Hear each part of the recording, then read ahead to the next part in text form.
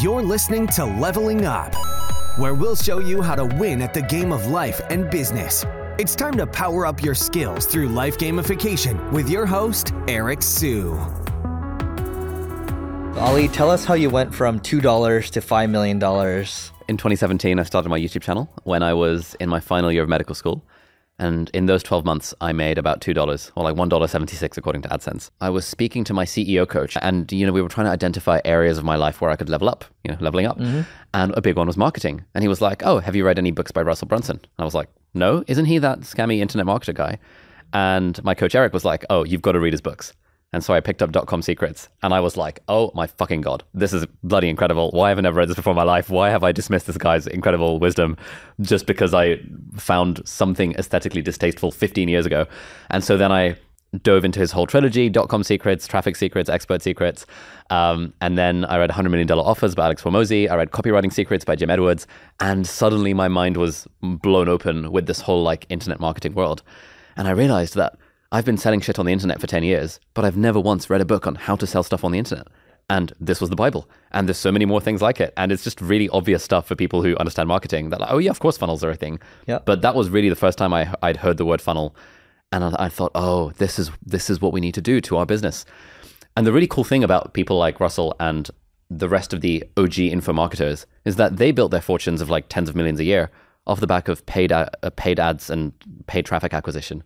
Whereas as creators, we have incredible organic reach and huge warm audiences. And so if we can apply the same principles of info product marketing that these guys have been using for decades to make millions and apply them to our own products for our own audience, for warm traffic, then hopefully we can come close to making similar amounts of money. What's the business model look like right now? You've got courses, you've got a lot of different things going on. Yeah, so fundamentally, it's we make lots of content, and I think of it as the 99-1-1 rule. So 99% of our content is free, 1% of our stuff is paid for the 1% of the audience who can afford it. And so more than 50% of the revenue comes from our online courses, 20% of it or so comes from ads, AdSense, 20% from brand deals, and the other 10% from affiliates and random bits and bobs here and there. So mostly online courses. We were running our course, the Part-Time YouTuber Academy. I'd been running this every few months for the last two or so years. And, the revenues were declining, and post-pandemic, people cared a lot less about live online education as they seemed to care during the pandemic.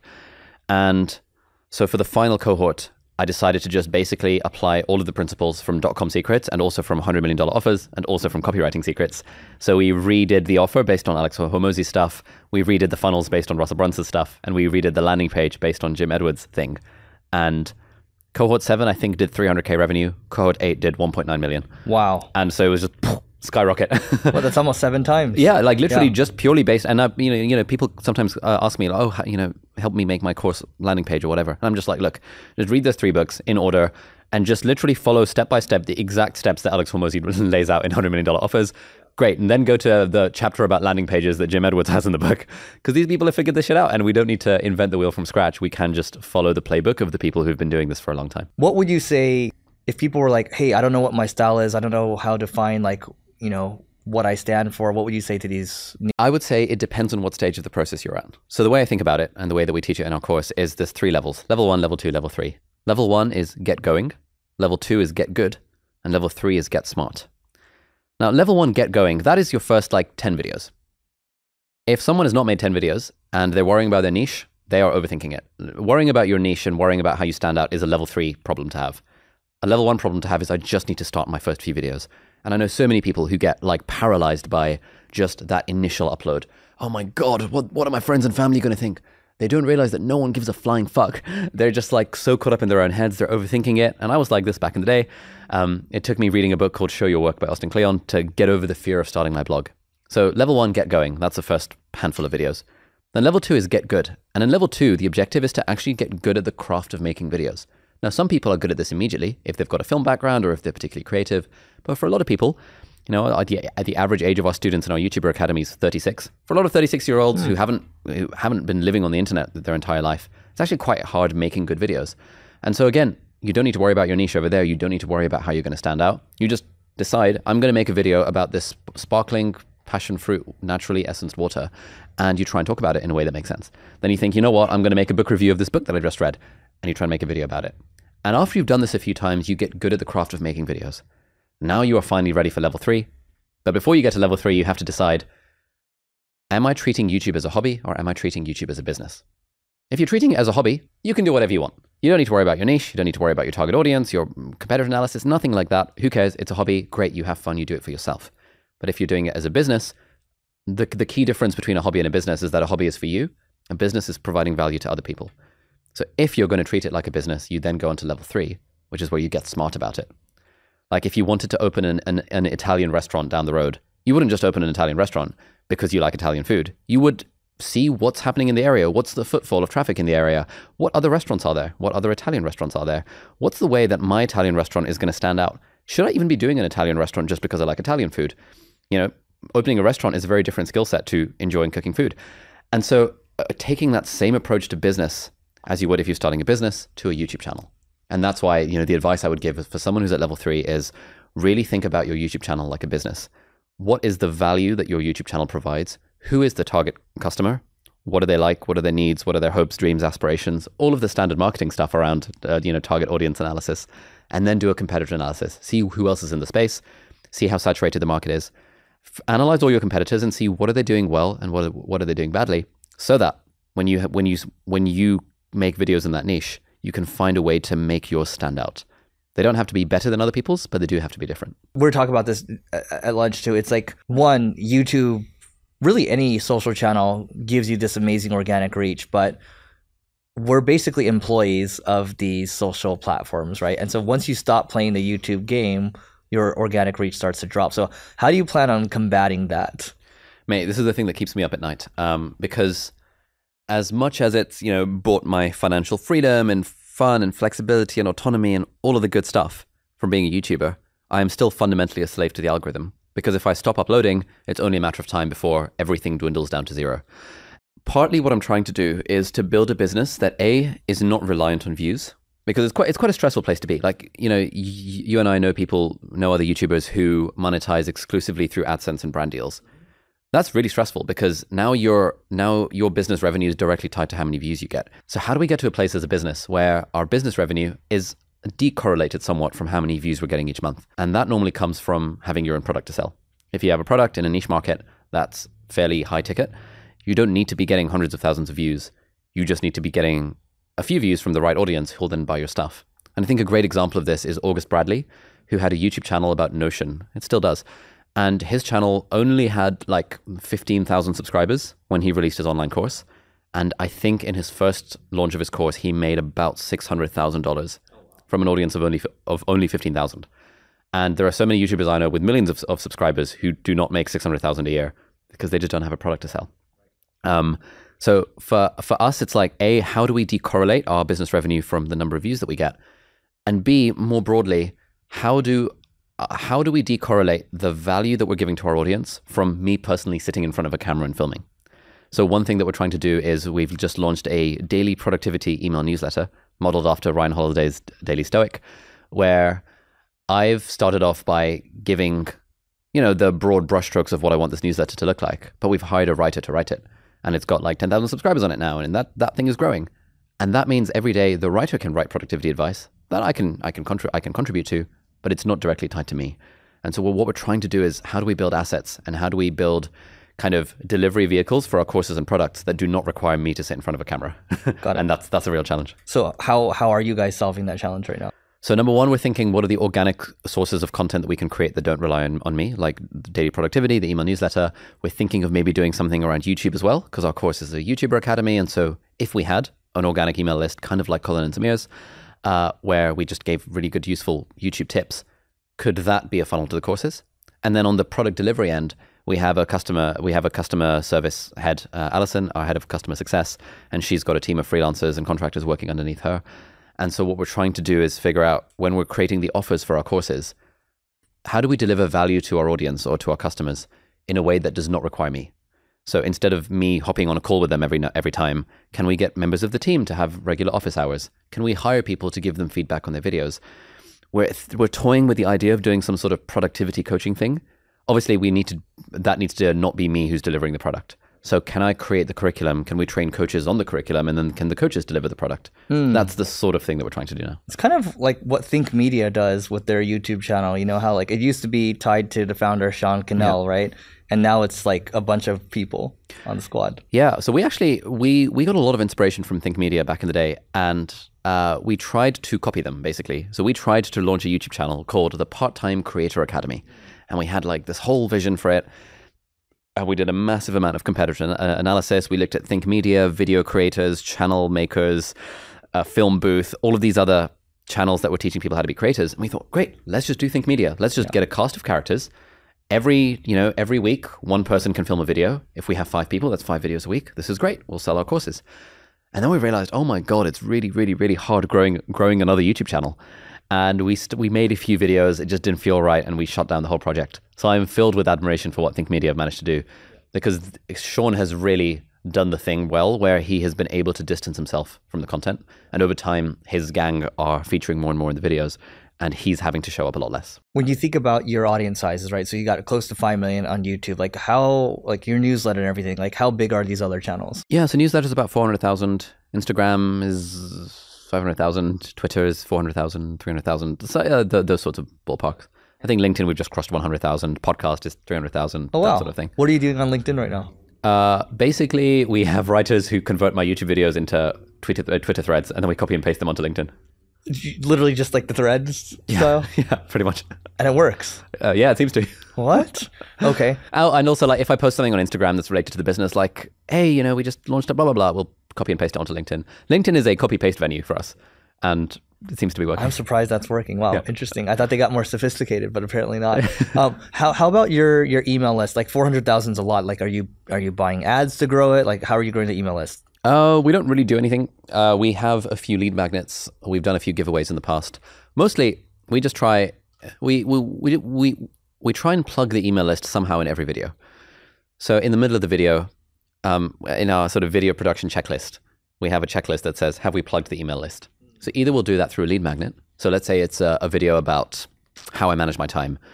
I'll be thinking when I'm making the video, what is the freebie I can give away with this?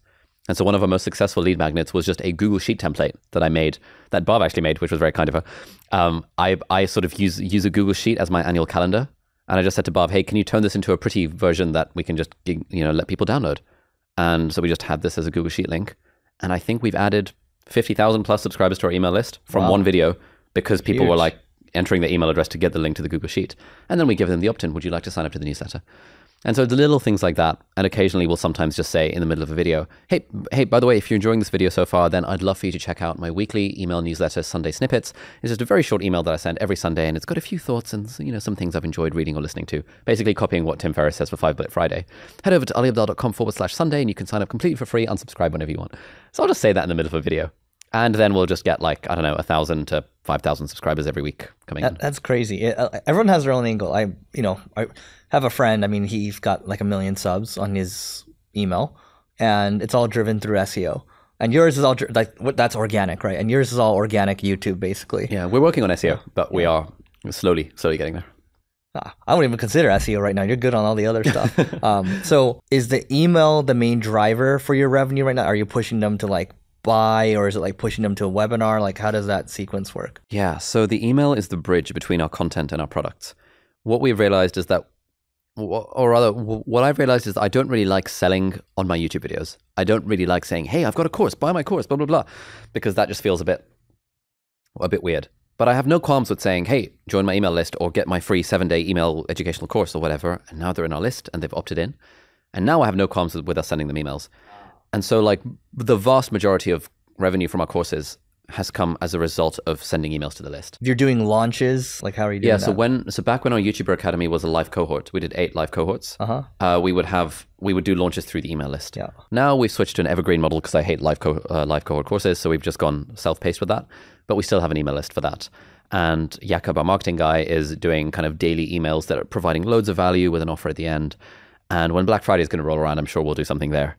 We're going to launch a new productivity course. So we're going to sort of get loads of people onto the waiting list and then give them an early bird discount and just, do sensible things. Daniel Priestley's book, Oversubscribed, was also a big Bible in terms of how to do launch-based info product marketing. Got it. And you said you hate live cohorts. Why? So a standard online course, I think a MOOC is what they call it, MOOC, I don't even know what it stands for, is like you sign up to the course and then you've got this video library and you can just watch it at your own pace.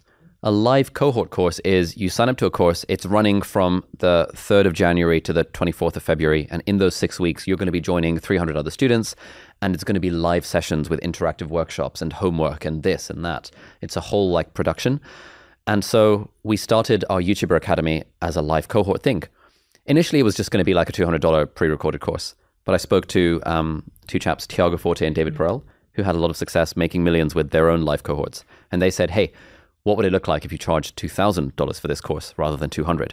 And my mind just blew because I could not imagine charging $2,000 for anything, let alone for an online course that I was doing. But I was like, okay, cool, let's give it a go. This, stepping outside of my comfort zone. And so we launched that initial live cohort in 2020. And I expected like 12 people to sign up as a beta tester for the cohort. In reality, 356 people signed up. And overnight, we made like $400,000. And I was just like, oh my fucking God, this is more money. This is like 10 years worth of a salary as a doctor working in the UK. Yeah, wow. And I had just taken a break from medicine. 40 grand a year. Yeah, it's like 40. I was making $40K a year for my first 2 years of working as a doctor. So I made 10 years worth of that salary in like a week because of this live cohort thing. And it was kind of weird because my YouTube channel is about productivity and personal development. It's not about how to grow on YouTube. I'm not trying to be Think Media. Mm-hmm. And yet the product that worked for us was a product about how to grow on YouTube. Mm-hmm. It was kind of weird. We just kept on running that like 8 times. But by around cohort 3, I started to feel the pain of having to show up and say the same stuff again and again. Also, you have to show up every week, right? Yeah, because it was like a 6-week course, and every week I was doing like 3 sessions a week. It was like hours and hours and hours. Wow. And I was just like, you're spieling all about YouTube all the time. But the other thing I didn't like about it was I don't like launch marketing because it's a lot that's riding on this 1 week. And it felt quite stressful because it was like half of our business revenue was coming from these live launches. And we had 3 weeks of the year to sell tickets for these live events. And, it was fine initially when there was so much pent up demand. But then it felt like we had to work harder and harder to convince people to sign up to the course. And that just felt kind of not nice. It's not nice to feel like you're the seller in a transaction. And so we decided 2 years in that, you know what, this is good money, but it's not worth it anymore. It's not worth the stress. It's not worth the headache. It's not worth the headspace that it takes to run live cohorts. Let's just turn it into an evergreen course. So now we've done that. I hate launches, and so the internet marketing world is used to doing launches, right? Yeah. And it's like you do the launch, and then everyone's like super stressed, like you feel relieved, but then you have to get ready for the next launch, and then the next, and it's like you're on this never-ending hamster wheel, exactly, and then people just burn out, right? Yep. But the thing with the live cohort too, it's like, sure, your completion rates might be 98%, but like your burnout rate, your stress rate's a lot higher. Yeah. So you might as well just go like, sure, evergreen. Like when we used to sell courses, we were sitting in this one boardroom, and one of the guys stood up and he's like, gentlemen, we sell courses because courses are perceived progress. People like perceived progress. And everyone was clapping. I was like, okay, that's an interesting way to look at it. I don't necessarily agree with that, but I think it's, when I worked in online education, it was 98% of people finish alive, but 98% of people do not finish evergreen. How are you seeing it? Yeah, I mean, honestly, even with our live, we would charge somewhere between $1,500 and $5,000, depending on which product they were getting. 60%, so only 60% of people would submit the first week homework assignment. Oh, wow. And by week 6, we were down to 15% completion rate. And this was a course people have paid thousands of dollars for. It's a live course. There is accountability. We hop on a call with anyone at the drop of a hat. We have a no questions asked money back guarantee. And yet, half of the people don't even submit the first homework assignment. What? Yeah. At one point, I sort of realized, you know what? I'm not going to stress out about the fact that some people are not going to take the course. It's totally fine. I've bought loads of courses that I've never taken. I've never even opened them. I've never even logged in. It's fine. Maybe I'll get to it at some point. I was speaking to a friend who does marketing, and he said, probably half the people that buy Peloton don't even unbox the bike. That's true. Or something like that. Yeah. I bought a Peloton for 2 weddings, right? Like I was like, where I was the best man or whatever. I was like, okay, I got to make it a good gift, right? And I look at their accounts now. They haven't logged in for like 2 years, right? And so I'm like, God, what a waste of money. It's like you try to do something nice, and it's just like, anyway. But so the thing this marketing friend said is that people, like a lot of people, will buy a product to fulfill an emotional need. And once they fulfill that emotional need, they feel like they've gotten the value from it. And sometimes they won't even open it, and that's okay. And I still feel kind of weird about it, but I think it's almost like a gym membership. There's always going to be like 80% of people that don't use the gym membership, which actually subsidizes it for everyone else who does. And so we now have this product, our part-time YouTuber Accelerator, which is like a $5,000 for a year thing that gives them ongoing support. And even with this, like 40% of people are inactive. And we send them emails and be like, hey, you know, are you thinking of getting back into your YouTube channel? And usually they're like, either don't reply or they'll be like, oh, sorry, life got in the way. I'll get back to it at some point. So how's that structured? So 5,000 for the year, like what are you giving them? So our evergreen course is 1,000, and then we've got this option to upgrade to the 5,000 a year thing. Essentially what they get for that is the evergreen course. But every week they can hop on office hours with every member of my team. So I've got 13 people in my team. I think 10 of them do weekly office hours. Yeah. So every day there's like 2 sessions that they can hop on just to ask anything they want. Okay. Which is pretty good. They get a monthly Q&A with me, like a group Q&A. They get feedback on their videos every 2 weeks. So we've hired a bunch of people and trained them to give feedback on videos.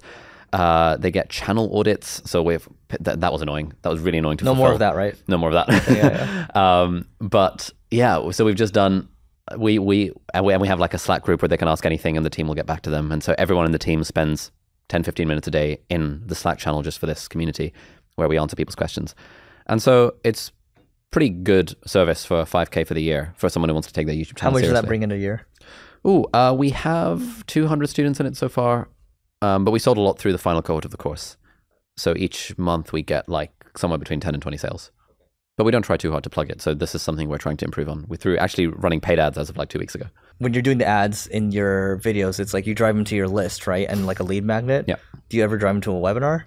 We've not yet done the webinar thing because that requires me to sit down and film something, which I have not yet gotten around to do. Yeah, I think you would crush it with a webinar. That's, okay. I mean, you've already read the Russell Brunson stuff, right? But like that's where you can sell $5,000, $10,000, $15,000 stuff. Yeah, Jakob, our marketing guy, keeps on being like, Ali, we've got to film that webinar at some point. And I'm like, yeah I know, we'll do it at some point, just not right now. Yeah, it's a scary thing. Were you there when Sam Ovens talked about his mastermind model? Yes, I was part of his mastermind, Quantum. Oh yeah. And then he refunded everyone. Yeah. And shut it down to focus on school. So what about the Ali mastermind? Yeah, I've thought about this a lot. Partly it feels weird because for it to be worth it, I'd have to charge like $24,000 for the year. And it feels weird to charge people $24,000 for the year. Because I have not paid $24,000 for the year for anything. And so it's like, I haven't paid for this thing myself. I haven't paid that amount of money myself. Therefore, it feels weird to charge for it. How much was uni? Oh, yeah. I mean, uni was only $9,000 a year, actually. But it adds up. It adds up. 4, Yeah, I was about $50,000 in debt. Yeah. The other thing with the mastermind, this could just be a limiting belief. So I'd love for you to call me out on my bullshit here. But I feel like if I were running a mastermind, I'd want to invite people like you and like other friends, but I wouldn't want to charge you for it. I'd want to do it as like a, hey, let's just get some cool people together. Yep. Let's hang out in a cool place for a week. We'll do it at cost. No one's trying to make a profit. And that to me feels much more wholesome and nice than saying, let me run a mastermind where I'll charge people $36,000 to hang out with me. That's why I do these founders retreats where it's like it's only 8 to 10 of us and we meet once a year. We'll go to like this year we went to Belgium, Turkey, and we just broke bread, talked about, business, life, and all, played a lot of basketball, drank a lot of watermelon juice, blah blah blah. And like that's where nobody charges anybody. And then you can have the bigger one too. But like I'll have to talk to you offline about this. Yeah. But I think there is that angle. I'm with you 100,000%. Let's just say that. Okay. Yeah. But and by the way, before we continue on, so when you paid $35,000 for the Quantum? Yeah. Okay. How was it for you? Like, honestly, I didn't even log in for 3 months, and then he sent us email being like, "Hey, we're shutting it down." Oh, so you never went to the live? No, I missed the live event that was happening. Okay, got it. Yeah, I think I might have gotten. I mean, I would have gotten value from it if I'd attended, but yeah, I sort of missed the boat on that. Yeah. It's tough. I get where you're coming from on that. I actually joined Tony Robbins' Platinum Mastermind thing. How much is that? That was $85,000. Oh, dude, what are you talking? You spent all this money. But then 3 days later, I got cold feet and I asked for a refund. Oh, wow. I realized that actually $85,000 plus the $10,000 a time when you have to go to an event, plus the fact that there were events happening every month, it was going to take up a huge chunk of my life. And I was speaking to my girlfriend about this, and she sort of pointed out that, hey, you could probably do a lot with like $150,000. Yeah. So are you in any other founder groups? Not officially. There's a few that I'm part of, but these are just sort of random events that friends organize that they do at cost. So got it. Okay, understood. I'm not part of like YPO or any of that sort of thing. Remember when you're at my mastermind, I hate calling it that, but my event or whatever. Remember when Neil said something to you on stage, and he said like, courses aren't the best business or whatever, blah, blah, blah. And like, there's like a moment of like, like light bulb moment, or maybe not. Like, what were you thinking there? Because I was like, man, there's like a lot going on in your head there. Yeah. So for context, I think I asked Neil if he had any tips on marketing info products or courses. And he was like, dude, why are you in the courses business? And I was like, because it's fun and makes money. And he was like, yeah, but it only makes like, I don't know, 5 million a year. You should be in the agency business. We're doing 100 million a year. And Neil was like, and I probably work less than you do. And I was like, huh, interesting. But then Neil's CEO piped up from the back being like, Neil, shut the fuck up. Like, we've got 900 employees. You spend all your time fighting fires. Like, and I spoke to that CEO chap afterwards. I can't remember his name. Mike Camo. Yeah. So I spoke to him afterwards and he said, look, honestly, if you enjoy info products, stay in the info product business. Do not think you need to start an agency. Yep. And he's right. Oh, he's right. Yeah. I've not met many agency owners who are happy. Yeah. But I've met a lot of online course creators who are ecstatic because they're making $1 million a year, working very little and being able to monetize their expertise. Yeah, I have a lot of thoughts around that. I mean, it's Mike was good to do that because Neil will give his opinion, and then it's his opinion, so it is what it is. No, and I love everything that Neil does. I've been on Neil's mailing list since the age of 13 as well. Oh, okay, amazing. Long time Neil Patel fan. But one has to ask, at age 13, like, what was going on in your head to sign up for these? Oh, I was trying to make money on the internet. So I taught myself freelance web design. I made like a niche affiliate marketing site. Yeah. I tried to make like a pyramid scheme. I was doing like a bunch of random PHP and MySQL coding for like small businesses and trying to sell it for $5 a pop. I was just desperate to make money on the internet. So I started around 12, 13, and then age of 19 was when I launched my first business that actually succeeded. And this was a business that was helping people get into medical school. I love it. Okay. So when I was 9 years old, I started a website, and then I got distracted by games. So all I did was play video games from 10 years old until like 22 years old or so. Nice. I was doing the video. I was playing World of Warcraft 3 hours a day from 14 to 17. Oh, wow. Okay. Yeah. But at the same time, I was also just like dabbling with freelance web design because I was like, oh my God, I'm making money and I can afford my WoW subscription fee of $9 a month. Okay. I love it. What are you focused on right now? Mate, I was watching Hormozi's recent video on the plane here yesterday. I think it's titled something like "How to Get So Rich It Makes You Sick." And one of the things I wrote in my journal was, "What are the bottlenecks to our business growth, and what are our priorities?" So it's funny that you're asking that question. I think for us, partly the bottleneck depends on what the goal is. So I always really struggle to define the goal. But one of the things Hormozi said was, "What's stopping you from 10xing your business?" I was like, "Okay, cool. We'll do maybe 4 or 5 million revenue this year. So 10x would be 40 million. Shit. Mm-hmm. What's stopping us from getting to 40 million?" And I think the main thing is we just don't have enough stuff to sell. The only thing we have to sell right now is a course on how to be a YouTuber. But I'm not known for how to be a YouTuber. I'm known for productivity stuff. And so this book is coming out. We're going to launch a course off the back of it. Yeah. We're going to have more stuff to sell. That's probably going to be it. But also, do I want to get to 40 million in revenue? Like, I wouldn't say no if I could wave a magic wand, but do I want to do the work it would probably take to get to 40 million in revenue? Yeah. I don't think so. I think I'm all about the lifestyle business model. And I'm trying to find a way to rebrand it for myself and call it the Feel Good Business, because my book is Feel Good Productivity. This is a Feel Good Business. Yeah. What does feel good mean to you? We talked about this. Yeah, to me, feel good means in the context of business, feel good means that I'm looking forward to Mondays. Feel good means I look at my calendar and I think, yeah, I'm excited about everything on my calendar. It means I'm making plenty of profit. Like our margins are really good, so I don't have to worry too much. It means I'm working with people that I really enjoy working with, and who I can have personal relationships with, which probably means the team is capped at a certain size. So we've got 13 at the moment, 12 plus me, and that feels like a very reasonable size. Yeah. And I've spoken to a couple of mentors who say that beyond 12, you start requiring middle management and you stop like getting that personal connection with everyone. Yeah. So to me, that and to me, a feel-good business is, I like to ask myself the question, what would I do if money were no object? Or what would I do if I had 100 million in the bank? And I want my answer to that question to be exactly what I'm currently doing. And to me, that's a feel-good business. That's a business that I would do anyway, even if I didn't need to make money. And so all of the stuff, whenever I watch a Hormozi video or attend like a conference in the US and I start to feel broke because everyone's making more money than I am, I have to kind of take a few days. And the team will often joke that whenever Ali comes back from the US, ignore everything he says for 72 hours, because I'll come back and be like, Neil Patel told me we're going to start, guys, we're going to hire 100 people. Yeah, you're the lightning bolt CEO. Yeah, exactly. Yeah. And then and now we have in the team, we have the 72-hour button, where anyone can at any point saying, I'm going to press the 72-hour button and I have to shut up for 3 days. And then if I'm still excited about it, we'll revisit the idea. Wait, so that's the shut up Ali button? Yeah.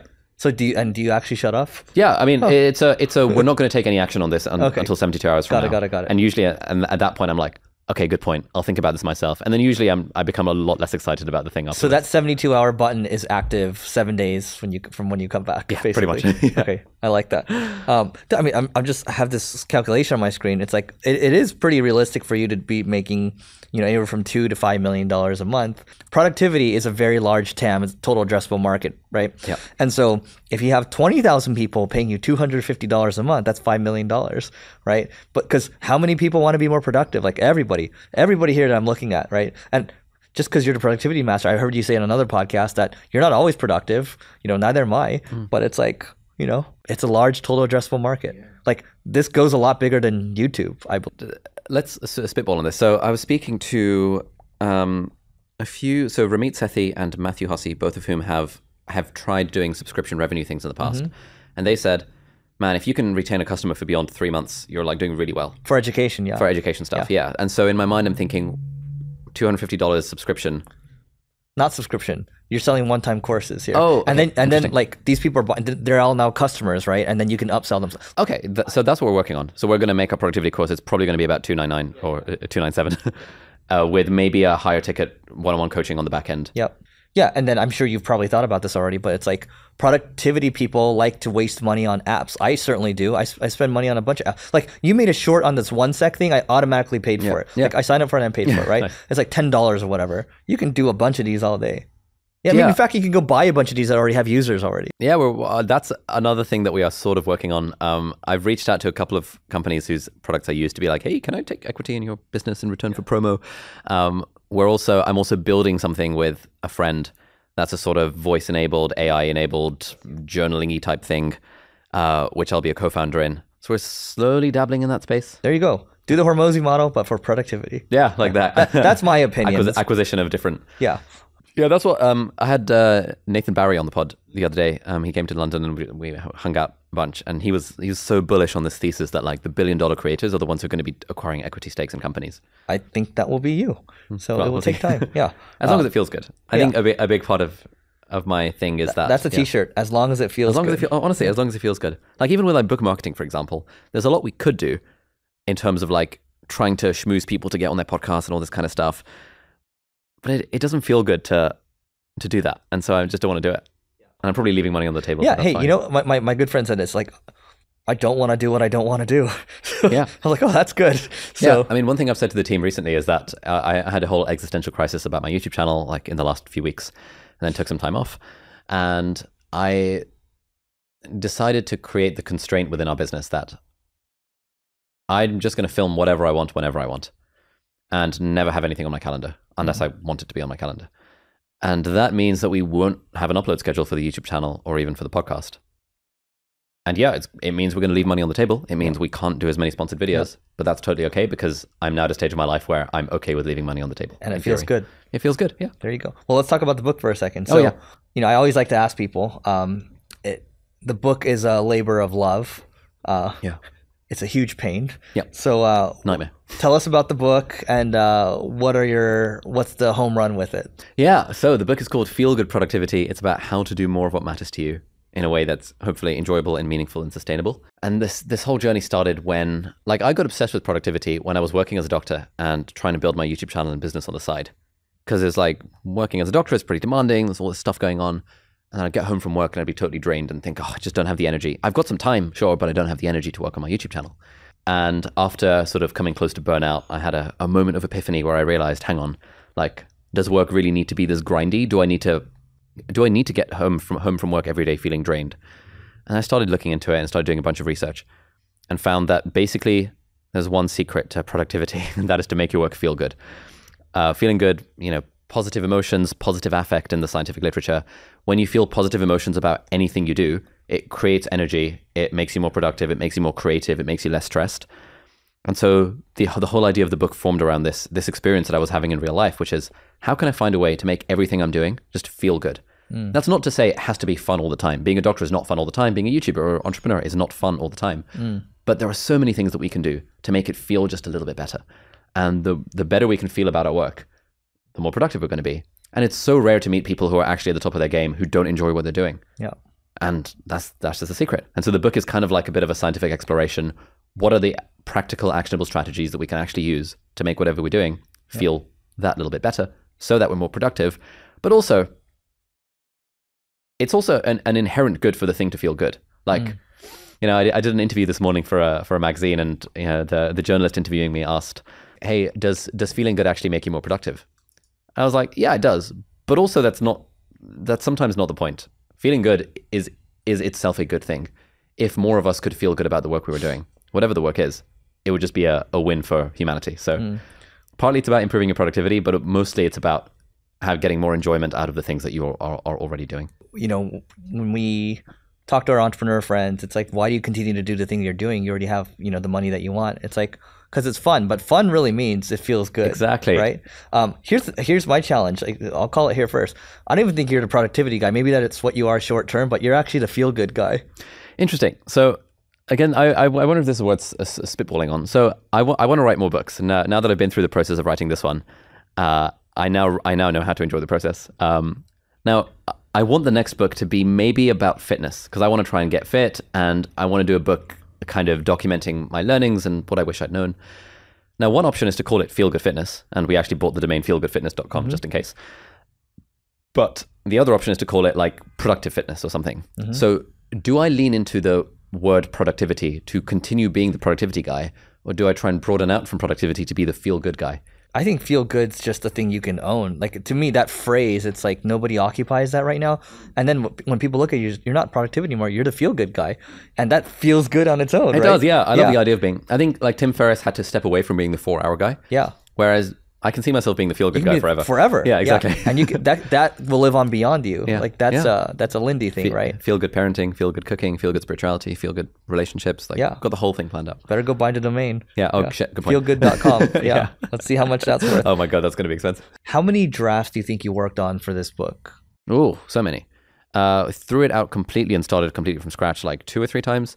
And then first draft, second draft, third draft, like we were on like final V6, all of that kind of thing in our Word document and Google Doc and all that. So there was so much back and forth. The Hormozy thing sticks with me, where he went the extra mile, like 100 extra miles, right? Just to make sure that everything's buttoned up. Because if you release a book that's, half-assed, it's just not going to do as well. Versus like if it's, people can tell if you went the extra mile, right? Yeah. So how did you think about it? Did you think about it the same way? Because I can tell you I half-assed it for my book. So, really? Yeah. Yeah, this was like a 3-year-long journey, and I ended up in a place where I'm very proud of it. So I don't think I half-assed it. I think had I tried to do it in productive fashion, I would have half-assed it. Because initially when we got the deal, I already had a couple of courses on Skillshare about productivity, and the publisher was just like, "Oh, it's fine. We can just turn the courses into a book." And so that was the original proposal, just turning the courses into a book. And spoke to the publisher. They were like, "Yeah, this is great." Spoke to this writing coach. Who was like, "Yeah, it's great." And it was only when I sent this proposal to a guy called David, who was James Clear's book proposal guy. He looked at it. He was like, "This is not very good." And I was like, "Wait, what?" He was like, "Yeah, this is just shit. Like, no one cares. Like, throw it out." And I was like, "Oh, thank you." So it was like the half-assed version. Thankfully, someone along the way said, "This is bad. Don't do it." Yeah. And as a result of throwing that out completely and starting from the ground up, the question that David asked me was like, if you had to turn your whole philosophy of productivity, you've been productive, you've been a doctor, a business owner, a YouTuber, what's the one secret? What's the one thing that makes it all possible? And I said, find a way to make your work fun. And he was like, great, that's the book. Write a book about that because that's interesting. I was like, oh, okay. And so, yeah, the whole like 12 months of work on the proposal with the whole productivity equation and all the stuff that we were teaching in the course, all that went out the window because of this one idea. Yeah. That if there is only one idea someone takes away from the book, it's that the secret to productivity is to find a way to make your work feel good. You threw the drafts out, the entire drafts out twice, right? Yeah, so the first one was the productivity equation one. Yeah. The second one would then actually we sort of overcorrected and went too much into the fun angle. Yeah. And so the working title was Make It Fun, or Make It Fun, Get It Done, or something to that effect. And the whole thing was like, okay, what are the things that make work fun? And then that also didn't feel good because I kept running into this issue of like the word fun does not encapsulate the thing that we're talking about. Like running a marathon is not fun, but running a marathon feels good. Running a business is not fun all the time, but it does feel good. And so there was this sort of difference between fun and enjoyment and fun and fulfillment and fun and feel good. And so that whole thing ended up being scrapped in favor of what we now have is our 3-part structure, which is energize, unblock, and sustain.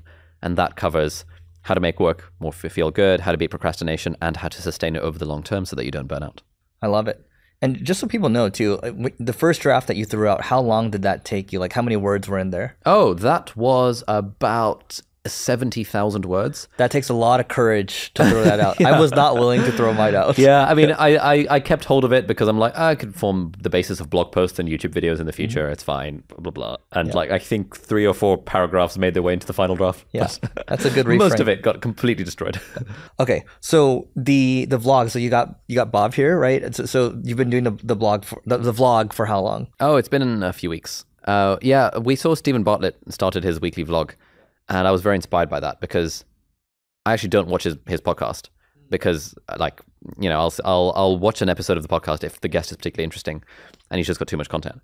But I love his vlog. I love seeing the behind the scenes of another entrepreneur's life. And so I thought, hey, what would it look like if we just did our own weekly vlog? Yeah. And so we've been doing an experiment with Bob being the sort of videographer for the weekly vlog. I'm not sure if we're going to continue it. We'll see. Maybe we're still testing it out there. I think we've released like 2 or 3 episodes. And so we've been filming for the last 2 months. So we're going to release maybe 6, 7, 8 episodes. See how it feels. If it feels good, we'll continue. And if it doesn't, we'll just... So I did that this is like 2017 or so. I was like, I'm going to try the Gary Vee thing, right? And then I just like, a month in, I'm just like, I hate having someone follow me around. I'm just like, maybe it's like, something inside, but... Yeah, I quite like it. We just switched to direct to camera. Like, I just was really worried. We'd be on the streets and he'd like trip over. I don't want to get injured, So it's just stupid like mental blocks. But so you like it. Okay, how's it? You've done 3 of these. How are they going so far? I haven't actually looked at the comments. Actually, no, I have. I looked at the comments for the first one, and they were pretty promising. Yeah. I liked watching the vlogs back. Yeah. And I was kind of thinking that even if, I mean, it costs us maybe like we pay the editor I think like $600, $700 or something to edit each one. Yeah. Which is quite a lot, and we're not making money on the vlog. Yeah. But if I had a record of my life where it costs $700 a week to get a record of my life, that feels good. That feels good. Yeah. I was like, yeah, why not? Yeah. So yeah, we'll see. Okay.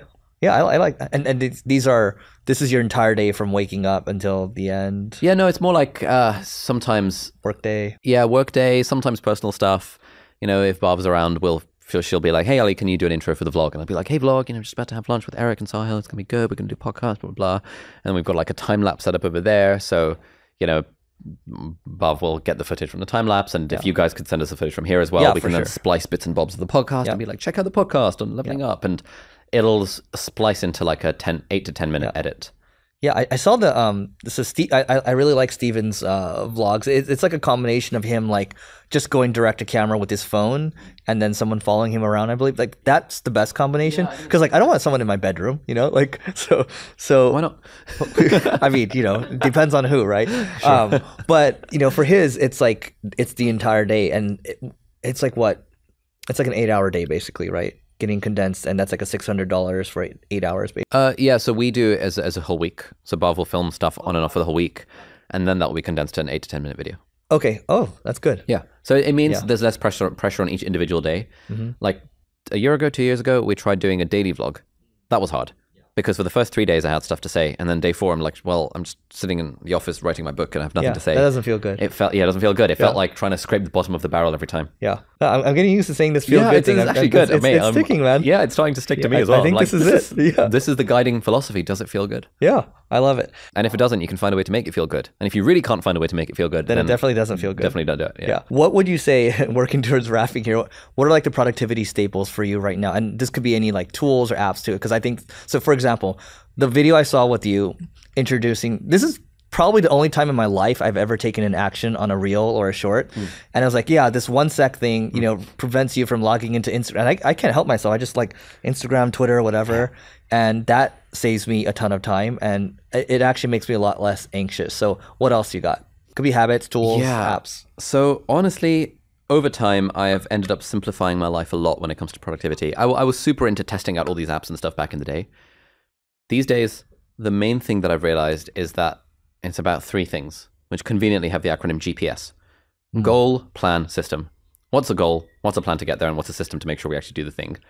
And I find that in every domain of my life, if I just sit down for 5 minutes and identify what is the goal, what is the plan, and what's the system to get there, it just works. Yeah.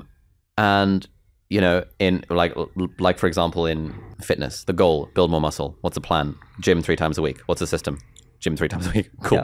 And progressive overload. Okay, that's easy enough. Now I can find an app like Strong or something, which is a nice way of inputting my workouts. Or if it's like relationships, what's the goal? Healthy relationship with my girlfriend.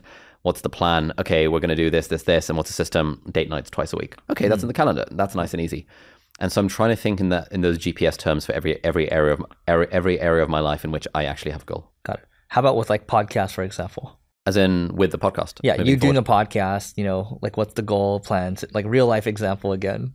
Oh, sure. So if I were doing it for the podcast, so I don't think about this for the podcast because we have a podcast producer and so she figures out the goal, plan and system. So I've kind of removed that from my mind. But if I think about writing books, for example, I've written this one, I want to write future books. The goal is to write and publish a book every few years, roughly. It's a very loose goal. I don't really believe in SMART goals because, yeah, they work, but like they can be a bit too specific. And sometimes I think a vague goal is totally fine. So like write and publish a book every few years. Cool. So that's the goal. The plan is how am I going to get to the goal? And so basically what that involves is having a Notion page in my case that's like, okay, these are the 8 different ideas for the books I have. And I reckon the next one will either be the fitness book or another personal development book. Cool. I've now got the plan. And the system is, I think if I just write 500 words a day, that'll probably get me to my goal and then some. Great. Yeah. So let's just write 500 words a day and let me just track it in a Google Sheet so I make sure I actually do it, or in the Streaks app on my Apple Watch or whatever. And so goal, plan, system. The system is really your repetitive. Exactly. It's a habit. Yeah. It's like, what is the thing that I'm doing every day or every week that's going to take me more towards that goal? And then find a way to feel good along the way because, you know, the journey is the destination. Final question. Ali, have you found your why yet? I'm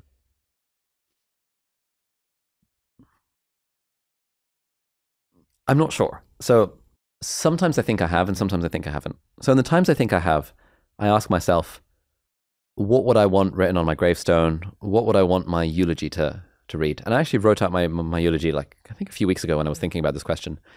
And every time I ask myself this over the last several years, it's always landed on this idea of being a teacher, just being like a really good teacher. And I think that's my why, to teach and to learn cool things and to then share them with people in the hope that they'll find them useful. Sometimes in moments of doubt, I'm like, is that really my why? Is that really what I want? Do I want to build a $100 million business? And then usually I'm like, no, I think the teaching thing is actually the thing that I want to do. Yeah. And so I think that's my why, but it's not so solid in my heart that I never question it. I always question it, but I always come back to it. Oh, hey, it feels good, right? Feels good. So, Ali, what's the best way for people to find you online and also to learn more about the book? Oh, well, they can find me online by checking out my YouTube channel, Ali Abdaal. And you can check out the book. It should be now available in all retailers. So you can search for it on Amazon or anywhere else, or you can go to the book website, feelgoodproductivity.com, and we'll give you some freebies and stuff if you buy the book. There'll be more details on the website. Go get the book. Thanks, Ali. Thanks, man. You may have completed this level, but many more bosses await. If you're looking to level up in marketing or business, just go to singlegrain.com/leveling-up to get access to our individual and team training programs. That's singlegrain.com/leveling-up.